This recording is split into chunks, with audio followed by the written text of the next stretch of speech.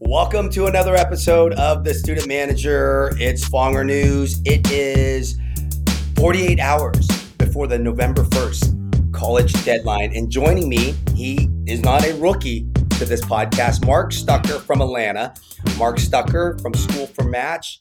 And not only is he my guest, we're going to pump him up. We're going to give him props right away. He is the sponsor of this podcast because I know some of you seniors out there still do not have a college counselor, still need a little help because you guys call me.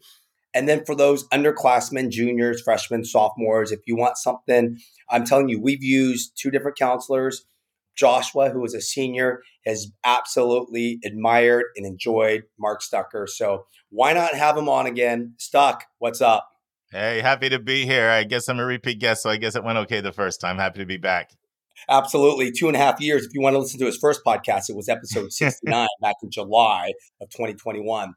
How can people get a hold of you? For those of you that I know that don't listen to the podcast right away, let's give out your email, phone number before we kick off the show.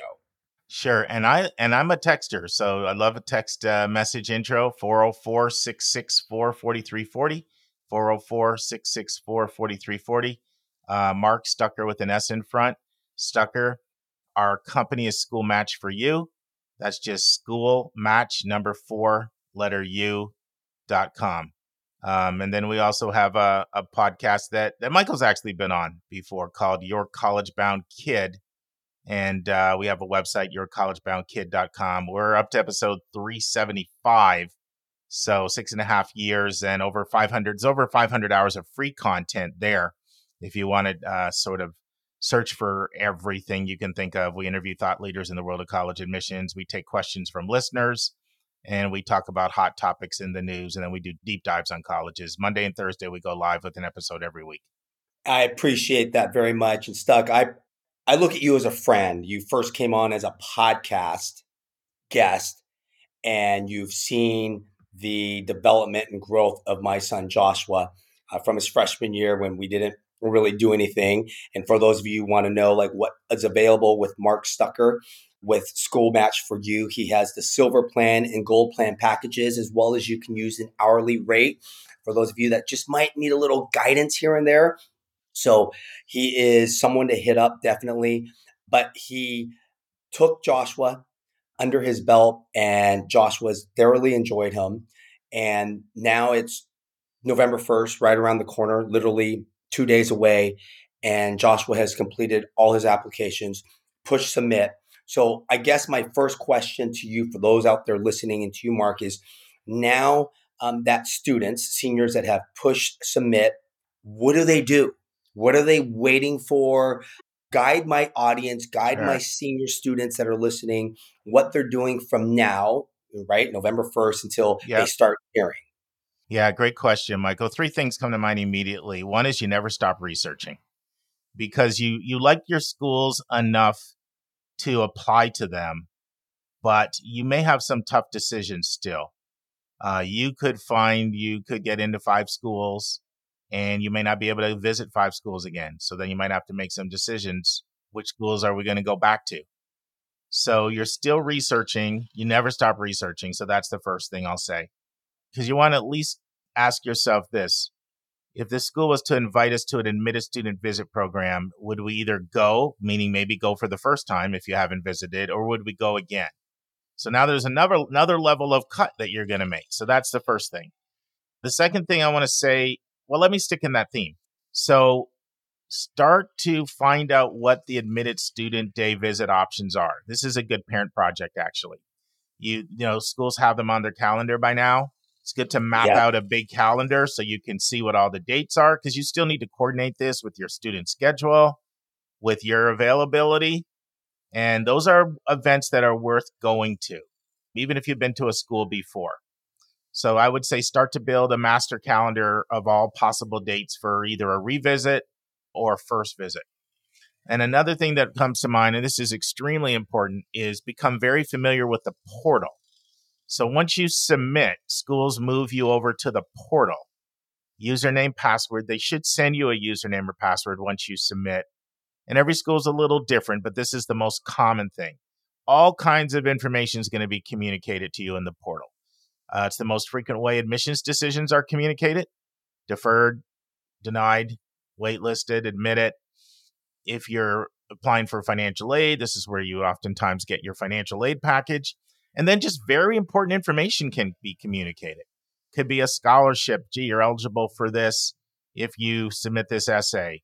There's even schools that you think you're done and they have an optional essay in the portal, which is oftentimes a test of demonstrated interest. And then eventually, as you move in, there's going to be all kinds of information when it comes to things like roommate surveys and orientations. So become very familiar with the portal, know the visit options, and continue to research the colleges. Those are three things that immediately come to mind for people that have Great submitted all their advice. applications. That's great advice. The research is key.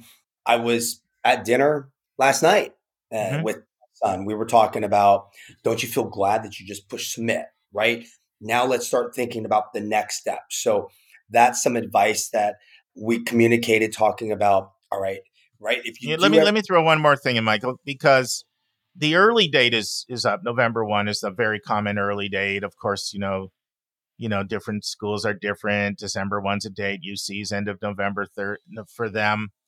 But the most common date is later into the year, even 2024. So schools that have regular admission, they will have deadlines in January or February, even early March. Schools that have rolling admissions, which basically means as applications roll on in, decisions roll on out, you go into a pecking order in the order in which you come in. Those schools keep admitting students until they fill. And then even as late as the spring, NACAC, which is National Association of College Admission Counseling, it produces a list of schools that still have openings and availability. That usually comes out the first week of May. There are usually more than 300 schools on that list that still have availability. So I would also add, you still may be able to apply to a school if you feel like I don't completely have my list down.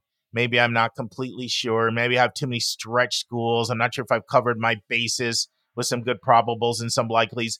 And I say that because most people, in general, they tend to have top-heavy lists. They have no problem identifying stretch schools, reach schools, challenge schools, call them what you want. Maybe some targets, mid-range, possibles. But they don't always do a really good job of identifying the probables or the likelies. What I'd say to my students is, you're really not done your search until you have applied to at least 3 probables or likelies that you would be happy to go to. And the last part is hard, because what a lot of students do is they kind of understand, I can't have a list full of all these stretch schools. So I will please my parent or my counselor, and I'll put some likelies or probables on, but I'm not going to them. And no, you need to get to the point where you are happy to go to your probables or likelies. That's when you're really, and the reason why I say 3 is because one thing that's happened a lot more in recent years is more and more schools are practicing what's called yield protection. And what yield protection is schools are passing over very, very strong applicants who they don't think are likely to come. So schools have research. They'll have research on what their yield. Yield is just a mathematical term that refers to the percentage of admits that enroll. And yield drives the bus. You got to get heads in bed. So everything's driven by what enrollment number do you need. And so they'll know, well, we have a 5% chance at this kid who's coming 3,000 miles away, who has a 398 and a 1520 SAT. We know what we're up against, versus this kid who's around the corner that's got an 1100 SAT. If it's a school that's accepting test scores, it's a 3.2. They'll have all that data. And what more and more schools are saying is, well, if the public is going to judge us by admit rates, which a lot of times people do. I know that because people will tell me, I don't want to go to that school. They accept everybody. So if we're going to get judged by our admit rate, then why are we wasting offers on people that are not likely to come? I was with Rhodes College, a very, very good school in Memphis, Tennessee. And they said, Mark, we have an applicant. And it was basically what we call a ghost applicant or a stealth applicant. This is someone who's not in our database at all. They just show up. They may as well jump from Mars. They didn't fill out an inquiry form. They never met us at a fair, a school visit, didn't do a in-person virtual visit, anything. They said, we have a less than a 1% yield on a stealth applicant. So why should we admit them? Another school that I know you and I have talked about, Michael, High Point. I was meeting with them and we were having a conversation about stealth applicants. And they said to me, if you ghost us, we'll ghost you right back. In other words, schools will often pass over people they don't think are going to come. And sometimes it's not just the stealth applicant they'll pass over. They'll pass over that high flyer because their research shows we just know our competition is going to admit this kid. They have bigger brand names. We don't oftentimes yield against them. So sometimes some of the strongest kids will find themselves getting waitlisted or deferred at schools that they thought were their probables or their likelies. And that's why I like people to have 3 of them. I'll say this really quickly. I'm working with this family right now, and they have very long history of going to the University of Pennsylvania, University of Michigan. Like they have almost 20 family members that have gone to both of those schools. And their kids taking a shot at both of them, but they know that they're probably long shots and not likely to happen. And they made me really happy the other day when they said, we visited the University of Pittsburgh and we love it and we'd be happy to go. And where the mom told me my son would be happy to go. And I said, fantastic. Now I need you to find 2 more of them. So that'd be a third thing I'd add. That is great advice, because those are some of the things I'm talking to my son about. Is you should go look at some other schools now that all your applications are in, right? I mean, here, you tell me, are we on the right page? Because you know some of these. I haven't even visited some of these schools, and these are ones that I'm talking to not only students about, but parents about. If you don't want to reach school or that sweatshirt brand school are the very probable, I'm going to get in. And when I say probable or getting in, right? Josh was already 4 for 4, but he's like, I don't think I'd go to any of those. And I said, at least you're going to college, right? Sure. And he goes, what happens if I get denied from everyone else, but these 4 are left? And I said, well, I know which one I would go to. Sure. It was actually Michigan State, right? There you go. There's one that's giving him little shout out for my alma mater there. There you go, Sparty. And he goes, you really love that campus? He goes, I haven't been on that campus in a while. I said, that's why we've done all our research. That's why we visited these campuses, because now in the springtime, as a parent, if you're choosing between 2, 3, or 4 schools, let's go make that last run. And some of the schools we talked about that I said, if you get admitted, let's go see when their admitted school dates are. Miami of Ohio, James Madison University, even in some of the ones that are in the Big Ten, Iowa and Indiana. Those are 4 schools I said, you're probably going to get into a couple of these. We should go check them out for peace of mind. And you can compare it against his top list, right? Sure. I was going to ask you before you get into that tip is, what with the essays, right? Mm-hmm. Because I want to get into that essay part soon enough. Some schools are still requiring SAT, ACT. I think Tennessee, Joshua came back to me and he said, I think Tennessee is now off my list because now I have to take the ACT or SAT. Well, he's obviously not going to do that. But let's talk about the impact of that college essay this year and maybe even last year and then moving forward. Because I've read several essays and some other people's essays, and things are starting to stick out. And what really stands out, right? We talk about being sincere, genuine, and not write about ASB or the winning goal. You do this for a living. So let's talk about the impact of the college essay without a number, ACT, sure. SAT. And let me say something first about ACT, SAT. There's only 2 states that require ACT, SAT. It's Florida and Tennessee. That decision is made by the Board of Regents, Board of Governors. So the schools, in the public schools I'm talking about, the Rhodeses and the Sewanees and the Vanderbilts, the Belmonts, those are private schools. They can make their own decisions. Same for the state of Florida. And then Purdue, Georgetown, and MIT, those 3 schools. So it's not a lot that require it. But let's go to the essays. So for the essays, first of all, we need to differentiate. There's the personal statement, and then there's college-specific essays or custom questions. They're both extremely important. For the personal statement, colleges want to learn something about you that they can't find out any other way in the application. They can't get it from a transcript. They can't get it from a teacher rec. They can't get it from testing if testing's in the file. Can't get it from curriculum. They want to learn, and they want to really learn something that's significant about you. I'll tell you one of my favorite quotes on the essay. I was interviewing Christina Lopez, who's the director of admission at Barnard College in New York. We got into talking about essays, and she said, Mark, I love essays that let me see the prism through which you see the world. It's not the only approach to an essay. You can do it on other things. You can do it on something you care deeply about. You can do it on some evolution of your thinking. There's a lot of different things that you can talk about, but colleges want to understand who this person is behind the paper. So we have two aspects of the application. We have data and we have voice. Data is all the number stuff. That's GPA, it's AP scores, SAT or ACT if they're in, curriculum. That's an important part of an application because colleges do first vet people to see whether they can do the academic program. But then there's this voice piece. And it's really important because it's who are you as a person? Keeping in mind, you're going to be in class 15 hours out of 168 hours in a week. That's if you take a full course load. So the essay is the most powerful way for you to speak, for me to understand who you are.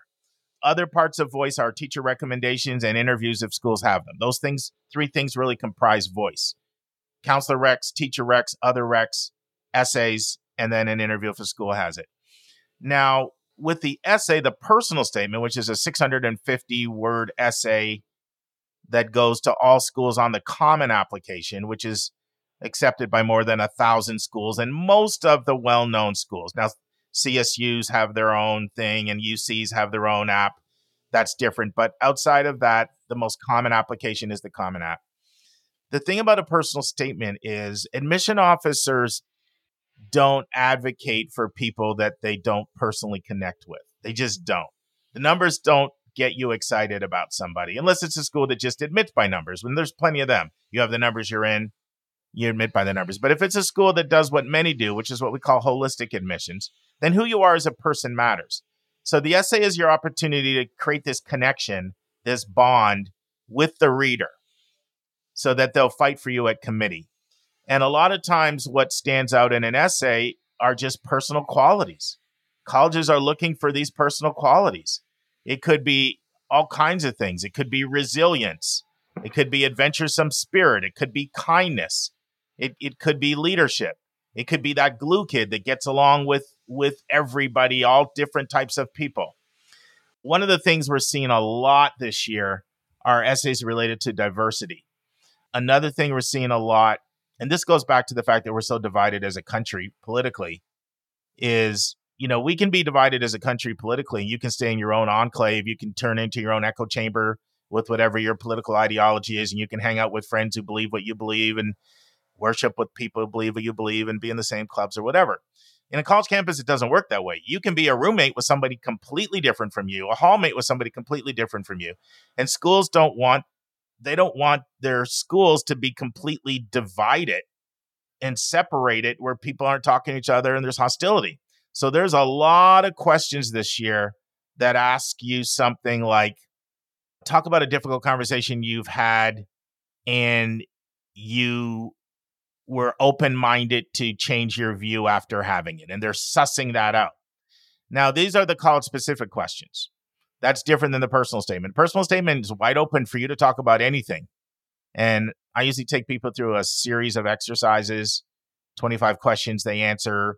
We identify 2 to 3 topics that are authentic to you, but they'll also elevate your value. That's what you're looking for, the sweet spot between what is authentic to you, but it elevates your value. Because at the end of the day, colleges are trying to admit people that will make their community stronger.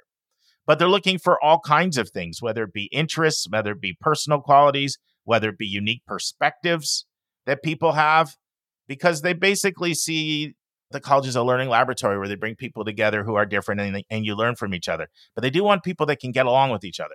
So in the college-specific questions, you're always going to see a lot of why us. We call it a why essay or why this school or why us. Colleges love to ask the why us question because it allows them to test 2 things in one question, what I call DI and DU. DI is demonstrated interest, meaning are you likely to enroll if we admit you? They can tell DI because they can tell immediately whether the student has done homework on the school. Do they give a surface level answer where they can tell this student hasn't put any work in? You can't fool them. They're professionals. This is what they do. So it susses out DI, and it also susses out DU. DU is demonstrated understanding. That's also extremely important. That is, do you understand who we are? And have you convinced me that you're a good match for who we are? This is my 24th year doing this. I've worked with over 1,500 students. Since I've been doing this, schools have been asking the why us question, and schools of all stripes on the selectivity tier. And another thing you'll say is why your major. It's another common question. But one thing, there's two problems I consistently see with students on these custom questions, these college-specific questions. They give two general answers, not enough depth, not enough specificity. A college is going to say, did that answer that you gave me apply only to our school, or could you copy and paste it and use it somewhere else? And then the second problem I see is people say something that's very specific. Maybe they got it from the website. Maybe there's a whole new initiative on environmentalism going on campus, and that's your area of interest. So that's really appealing to you. But then they never tell you why it matters to you. They just state it. And colleges will often say, it's great that you told us about us. We already know about us. We want to know about you. So that's a little misconception out there, is that the why essay is actually more about you than the school. So you got to tell people why what you told them was important matters to you, and not just state it. So I know I kind of jumped all over there because I was going back and forth between your personal statement, which is more narrative reflection. With those, it's nice to have a story. Everybody likes stories. They're persuasive, interesting, and memorable. But all the power is in the reflection. It's what you learned from the story. It's how you grew. It's how you changed. It's how you see the world differently. That's what they're looking for on the personal statement. And the advice that you gave, I don't think you rambled at all, because if I was a student or a parent listening, taking that in, digesting it, it's excellent information. And the reason why I say this, I can reiterate and confirm, because there were days after Joshua met with you and I said, how did it go with Stucker? And he says, I have to do my research a little bit more.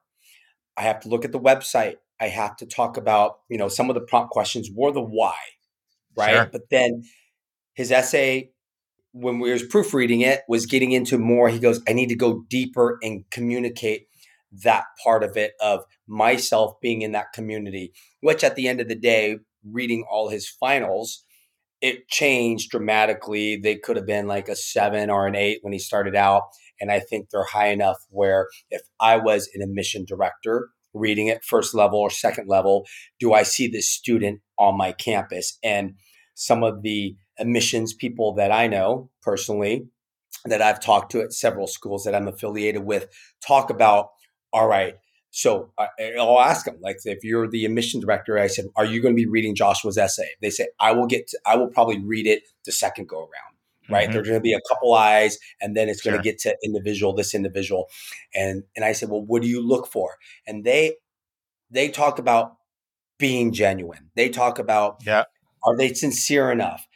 He talks about, does he mention, for example, parts of the campus, and then how is he going to be, what you talked about, the interest and the understanding, just don't state it, but right, it's cold. Are you going to be wearing your Canada Goose jacket, walking through wherever you're walking through the hall, through the lake, through and can you see yourself on that campus? So you're validating a lot of things that admission people are talking about. Let me ask you this, Mark, because I get this question a lot. Should I submit my SAT or ACT? And I tell them, well, first, maybe back in the day, yes, I said, I don't have any experience with that. Obviously, if you have a good score, I said, it doesn't hurt you. But I keep on leaning and I push them back towards, it's going to be how your essay is, how you can separate yourself, because a number is a number. And I want to hear your take on that, and what's your recommendation. If I'm a parent, let's say Joshua did take the SAT and he got like a 1150 or 1200, right? Or if he got like a 27, what would you tell me? Yeah, it's a really important question. I'm really glad you asked, because what's happened in this test optional realm, and believe me, things have drastically changed. When we go back to 2020, pre-COVID, the test score was the third most important factor in admissions decisions. And we know this because the National Association of College Admission Counseling does a survey every year where they ask admission offices to rate 16 things They have to rate whether it's considerably important, moderately important, somewhat important, not important at all. And so consistently, grades, rigor, and testing had been 1, 2, 3, 1, 2, 3, like year after year after year. And the percentage of people that said test scores were considerably important over going back from 2012 to 2020, it ranged from a low of 46% to a high of 62% that said it was in the most important category. Well, the most recent NACAC survey came out and it's down to 5%. 5% from 46 because schools went test optional. They had to because you couldn't take the test. And then what they found out is, hey, we can read an application without test scores. They also found out a lot of them, they got a lot more applications. They got a lot more applications from very difficult demographics, which is what they've always really wanted.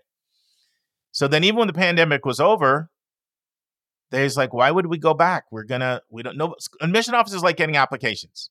We don't want to go back on the applications. Plus, all our peers are going test optional. We're going to be at a competitive disadvantage. So most of them have stuck with it. Having said that, test scores still are important for schools for a couple reasons. One, for those that have them in the file, they will use them as a basic level of vetting to see, are you in the range of where people have been successful? Now, that's a pretty broad range, but if it's an extreme low, it can worry them. But the second reason they matter is the same reason that I was talking to you before about yield protection. One of the ways people judge schools is by test scores. Schools know that. The public tends to think higher test scores must be a better school. That may not be fair, but you're naive to not know that people think that way. So as a result of that, what that means is that colleges do not like to see their average test scores go down. Plus, think about it this way. If you're a halfway selective school, you don't have to be extremely selective, but you're not a school in danger of closing. Well, all the people that you report to, all the stakeholders, nobody's really impressed the fact that you filled up. Oh, we're full, because you could be filled up by admitting anybody. So all the people that evaluate you, and I'm talking about everything from the provost to the board of trustees, to the president, to faculty, to alumni, to parents and students, they're all looking at these metrics, and they will infer that your standards are going down if your test scores go down. So test scores are also part of a school's marketing. So you don't want to pull down a school's averages because you're making it harder for me to please the people I answer to, and you're making it harder for me to do my job. So therefore, when you're looking at the decision to submit test scores, you need to do it on an individual school-by-school basis, and you need to know what are the scores that school receives. And it's trickier now than ever because in the last 3 years, more people have not submitted than submitted. So you've seen 56, 54, and 52% of the population be non-submitters. So 44, 46, 48 be submitters. So when more people are not submitting than submitting, what it means is schools basically drop the whole bottom half of their lowest half of their testing profile out because people are smart. They're like, the people that don't submit are people that know that their score's not that high. So what that's done is it's caused the average scores to go through the absolute roof.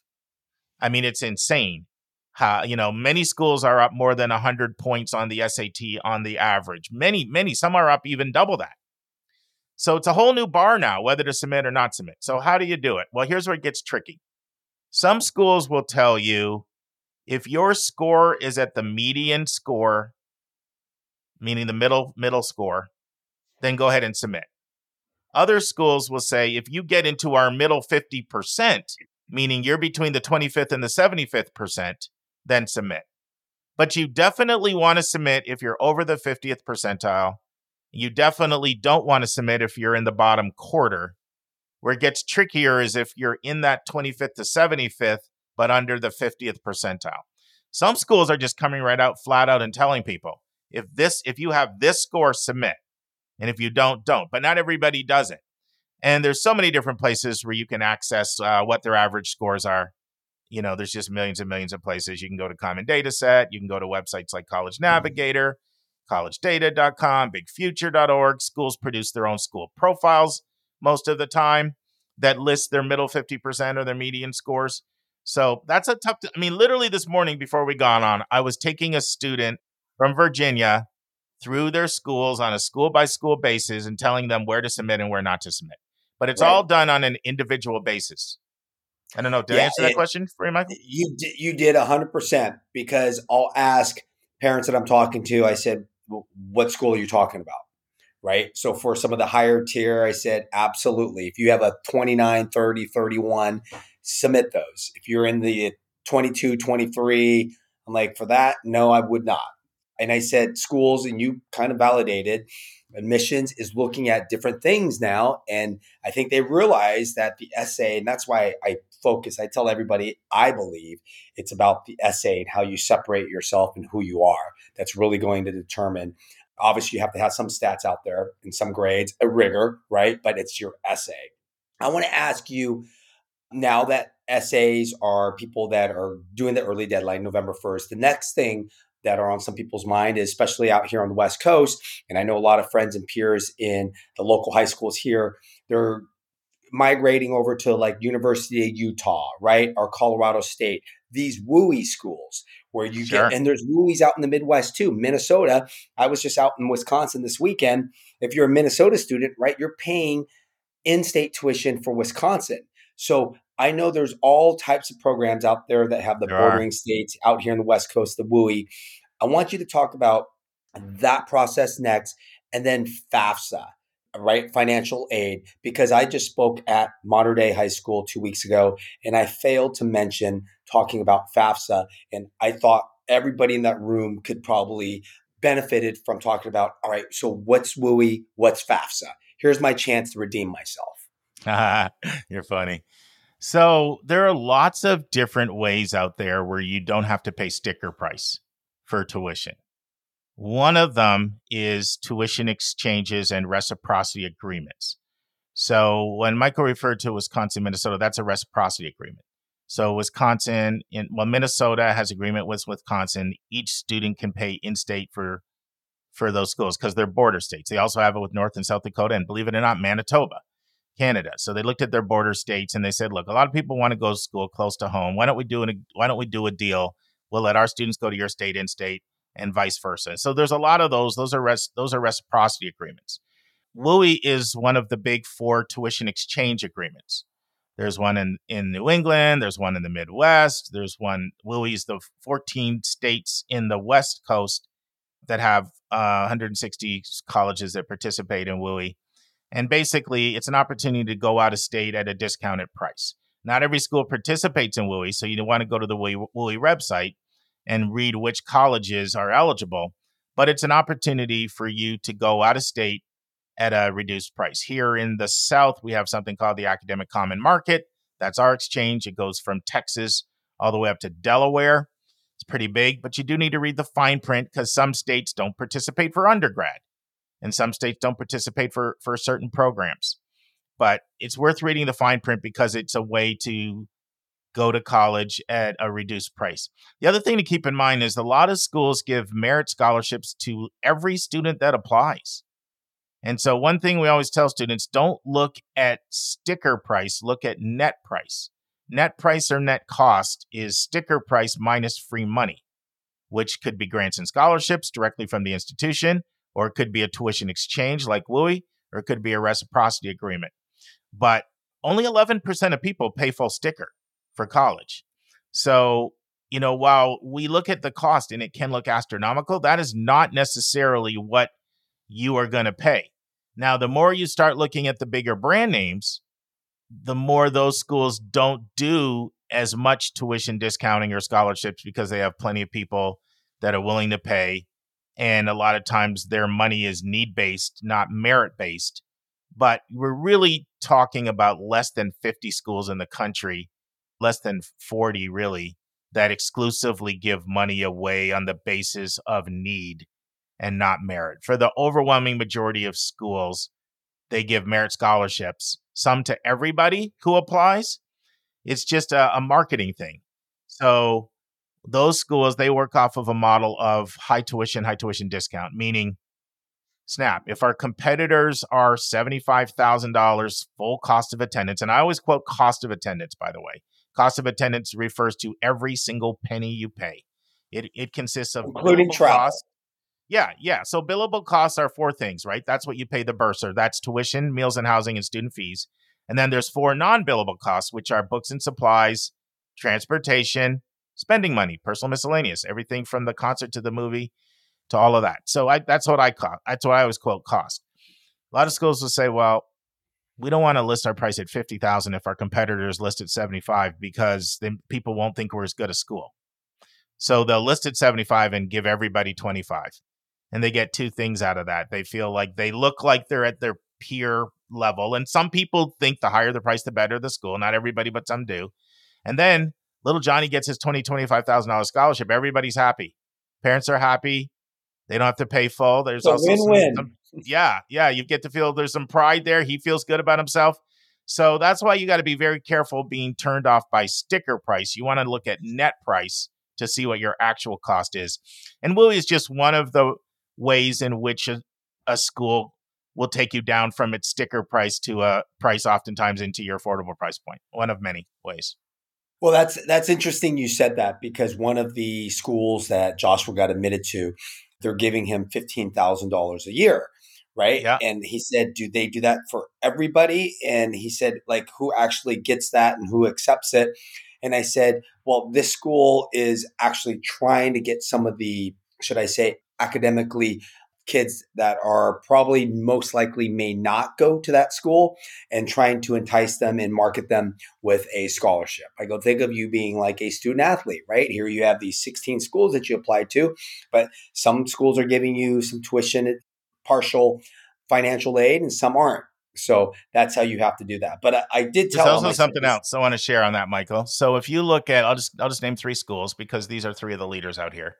University of Alabama, University of Tennessee, Knoxville, University of South Carolina. These are public schools, public flagship schools that don't get a lot of money from their state because they tend to be more conservative states. When it comes to how you allocate money on the state budget, it's tough when there's a budget surplus. Usually they say, just give us a tax cut. So they're not getting a lot of revenue from their state. So what they've decided is we're going to aggressively recruit out of state. We're going to set up regional admission officers all around the country. And I mentioned 3 of the states that have the most, 3 of the schools that have the most regionals.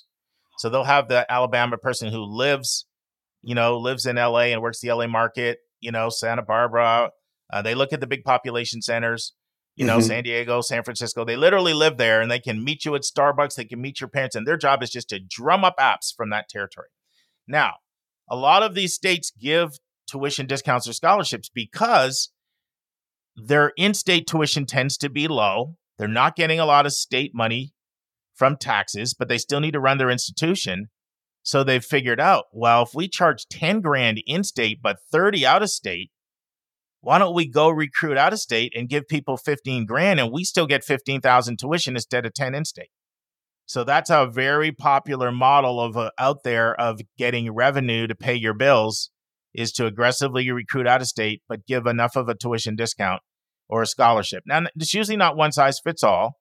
Usually the stronger the applicant is, the bigger it is. So some type of sliding scale, but that's a common option you'll find out there a lot. Well, and it absolutely works, especially here in Southern California, Orange County, because the major flagship universities, UCLA, Cal, USC, Stanford, Santa Barbara, UC San Diego, these students that are very qualified aren't getting in. So they are trying to go elsewhere. And now in 4 years, my daughter just said this, who's a senior at Wisconsin. She said, Daddy, I don't even think I'd be able to get into Wisconsin today.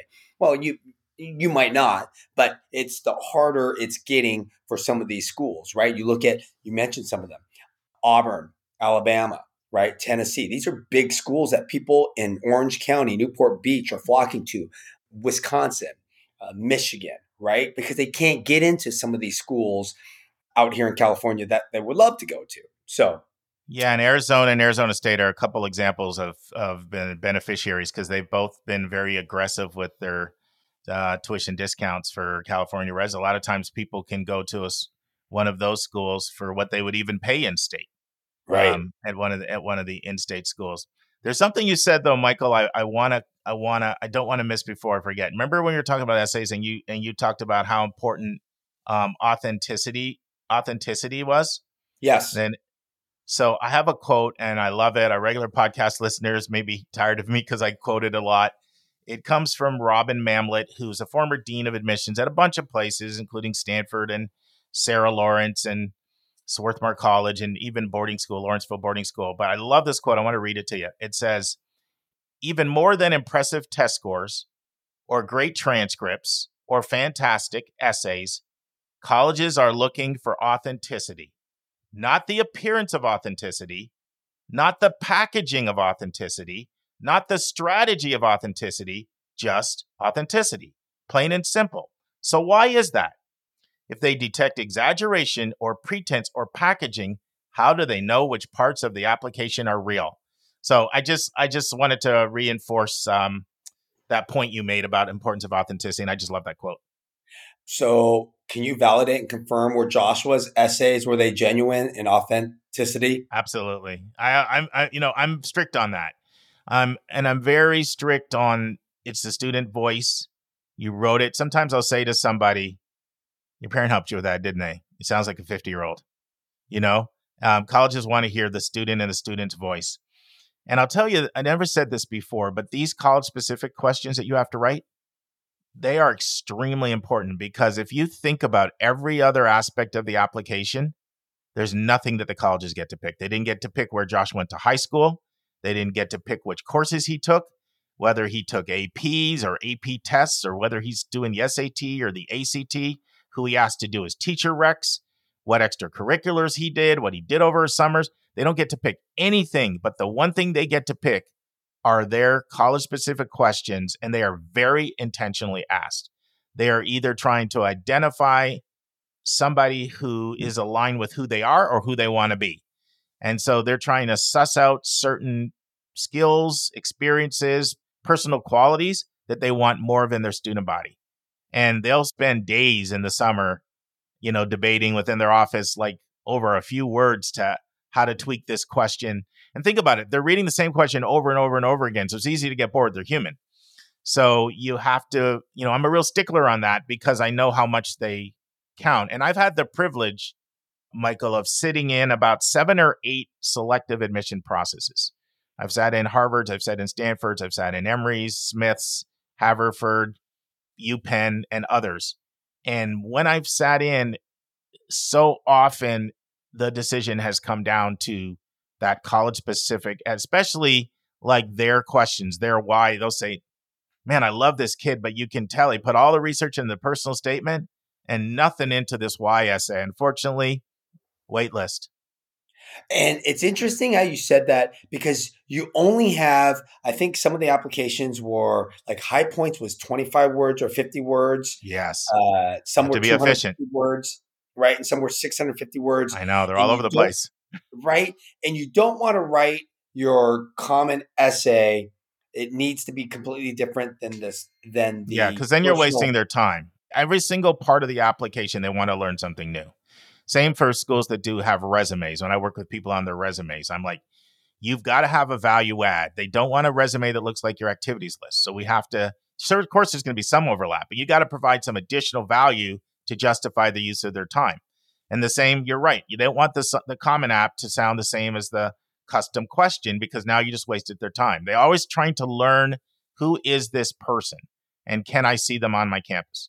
What you just stated, can I see them on my campus, is really, really the big takeaway I want people to listen to because it is who you are, but can you visualize not only when they read it, but I tell students, I just told one of Joshua's friends, go to the campus, get away from your parents, walk around this student union, walk up and down, be by yourself, and you're going to know something's going to hit you in your gut like, why am I here? Or can I see myself on this campus if you do enough of them?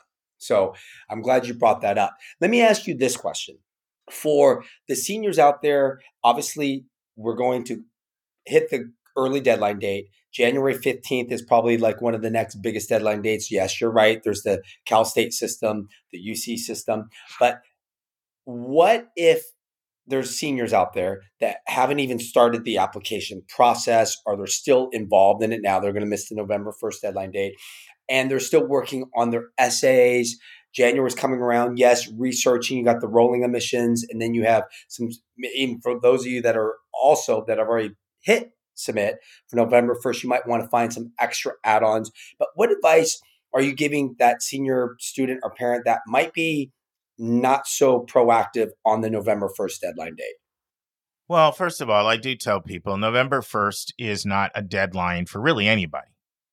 It's an early application deadline sometimes, and sometimes it's a priority date when priority dates can impact your chance at admission or your chance at a scholarship. So sometimes it's a priority date for both scholarship or admission, but it's not the final deadline.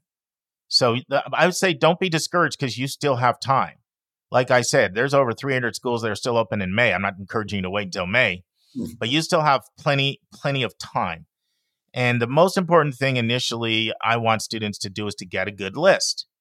I want you to get a good list because if I got a call 4 years ago, Michael, from someone who was second in their class out of 658 students. She was referred by this other student I'd worked with. She second in her class and she never got in anywhere. And that was just because of a bad list. Everybody was like, you're so smart. So you can imagine it was the Yales and the Stanfords and the Princetons and the Harvards. That was their whole list. So everybody's like, you're so smart. What a lot of people don't know is there's schools in this country that admit less than 1 in 3 valedictorians. And so you have to have a balanced list. Get a really good list. It's really important. And I also want to speak a little bit to sophomores and juniors because I'm sure your podcast is like ours where you don't only have seniors listening. Correct. And one of the things that sophomores and juniors and even freshmen can do if your student's up for it, get on as many campuses as you can. And I'm not talking about hotel, airfare, rent-a-car meals. I'm talking about, just what you can do within driving distance. Try to visit different types of schools. Visit an urban school. Visit a school in a college town. Visit a school that's a little more remote. Visit a suburban school. Visit schools of different size, depending on your interests. Maybe a tech school, maybe a women's college. Just depends. Get on different campuses. Maybe one's a big rah-rah school, like just different kinds of schools, because that will really help you to know, to find when you see what you like, and also trust your instincts when you're on those campuses. Trust your instincts. So then you can look for other schools that are like it at different levels of selectivity. But the reason why I want people to get that list is because all of the strategy is going to flow out of the list. I can tell you schools for whom test scores are extremely important, and then I can tell you another school that test scores aren't even looked at. I can tell you a school that these college-specific essays, custom questions, are extremely important. I'll show you another school that doesn't even have any. I can show you a school where the interview is really important. I'll show you a school that doesn't even have any. I can show you one where extracurriculars are really important, and then another school that doesn't have it. One where demonstrated interest is really important, and then another school that doesn't look at that. And we could go on and on. So all of the strategy is going to flow out of the list. So I first want people to get a list. And even if you know certain schools that you like, then we can look for other schools that are similar to that, even if you don't get a chance to visit. And nothing's wrong. Not everybody has the luxury, either from a financial standpoint or they did enough planning in advance to get to every school before they apply. That's okay, especially if we're talking about out of state, long distance away, airfare and all that. But you do need to meet the deadline. As long as you meet the deadline, you've bought yourself until May 1st, which we call National Decision Day or National Candidate Reply Day. And you've bought yourself time to figure it out or to learn more. And I always tell people, sometimes I'm recommending a school. Like, for example, right now there's a student and she's fantastic. I love working with her. She's in Chicago. I happen to think Drexel's a really good match for her. She's like, I'm not sure. I'm just not sure. And then here's what I say to all my students. Applying is not committing to go. Applying is not committing to go. Get that application in. Let's get the acceptance. Now you've bought yourself until May 1st. You bought yourself 6 months. And that gives us a whole lot more time to figure it out. But put time into getting a really good list. And that's my advice for seniors, juniors, or sophomores. And you nailed it. I tell everybody this. I said, there's a reason why there's a May 1st deadline date. But you probably have students that go to maybe prestigious high schools out here in Southern California. Everyone's wearing that sweatshirt brand. There's that peer pressure from students and from parents. Where are you going? Where are you going? You want to know something, Mark? Yeah, that's real. I learned this with Sophia and Julia going through the process. Now, I didn't have this podcast when they went through the admission process, but it got to the point where Julia was a senior. I recently had my first episode out, but I would ask all our friends, where are you going? Where are your top three? I would ask the common questions a parent would ask. Sure. And then when I started having guests on my podcast, Hmm. they started, I said, what recommendation would you give? Or, peer pressure, stress. They said they have enough pressure from their friends and their parents. Yep.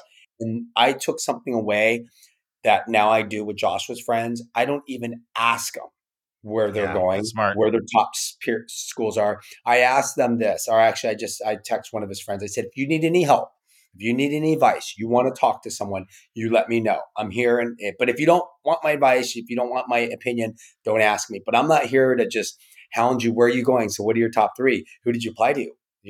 So I wanted to clear, you answered that question perfectly about the May 1st deadline date. And as we wrap up, because I know your time is very valuable, I didn't get to touch on this, but when we started to visit our other campuses for the second time, third time, HPU was one of them. That was when we really started asking more deeper questions. Joshua sat down with the dean of admissions.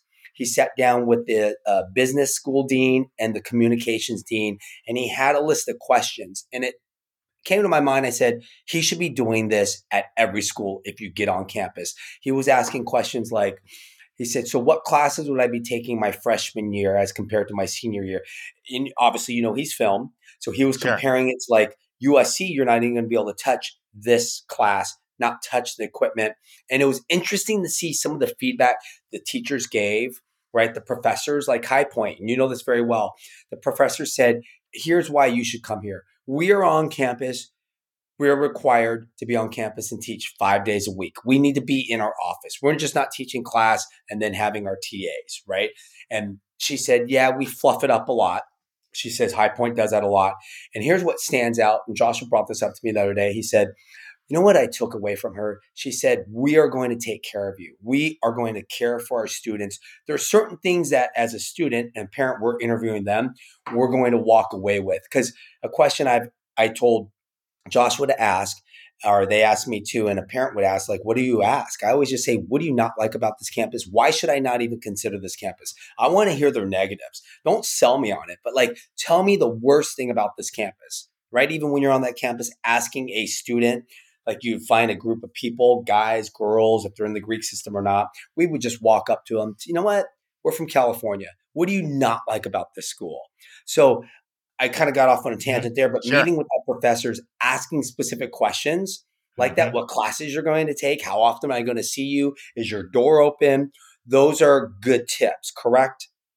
Yeah. I'm big on actually casually having conversations with people that the admission office doesn't give you. I like to talk to at least 10 before I leave a campus. And it's oftentimes the most valuable part of my whole experience, better even than the tour, are my casual conversations. And there's a lot of good questions to ask. Three of my favorites, I like to start positive and say, what are the best things about coming here? It kind of opens them up. And then I like to say, if you could change anything, what would you change? And that gets them talking. And then I like to ask them, what did you not know until you got here? So I have others I like, but those are three of my faves.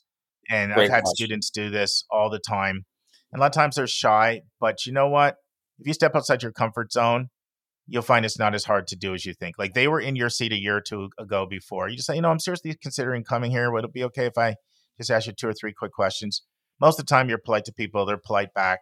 And normally the only time they say no is if they're like, hey, sorry, I'm running late for class. That's very valuable. And I'm big on customizing the visit. I think it's very important, sitting back and brainstorming and asking yourself, what is important to me? And then whatever's important to you, you can set up meetings with people in advance.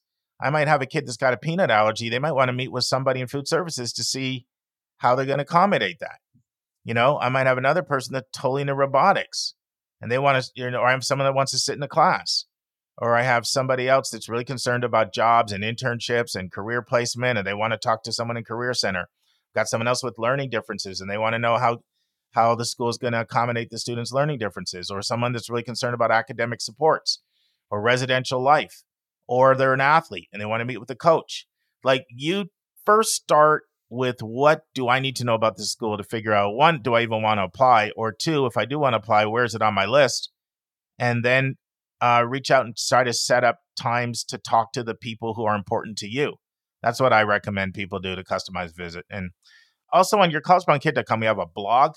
And I have a blog. On the blog, I've got like great questions to ask in an interview, great questions to ask on a college visit, what to do to maximize a college visit. People might like that blog as well. You can get a hold of Mark Stucker reaching out 404-664-4340.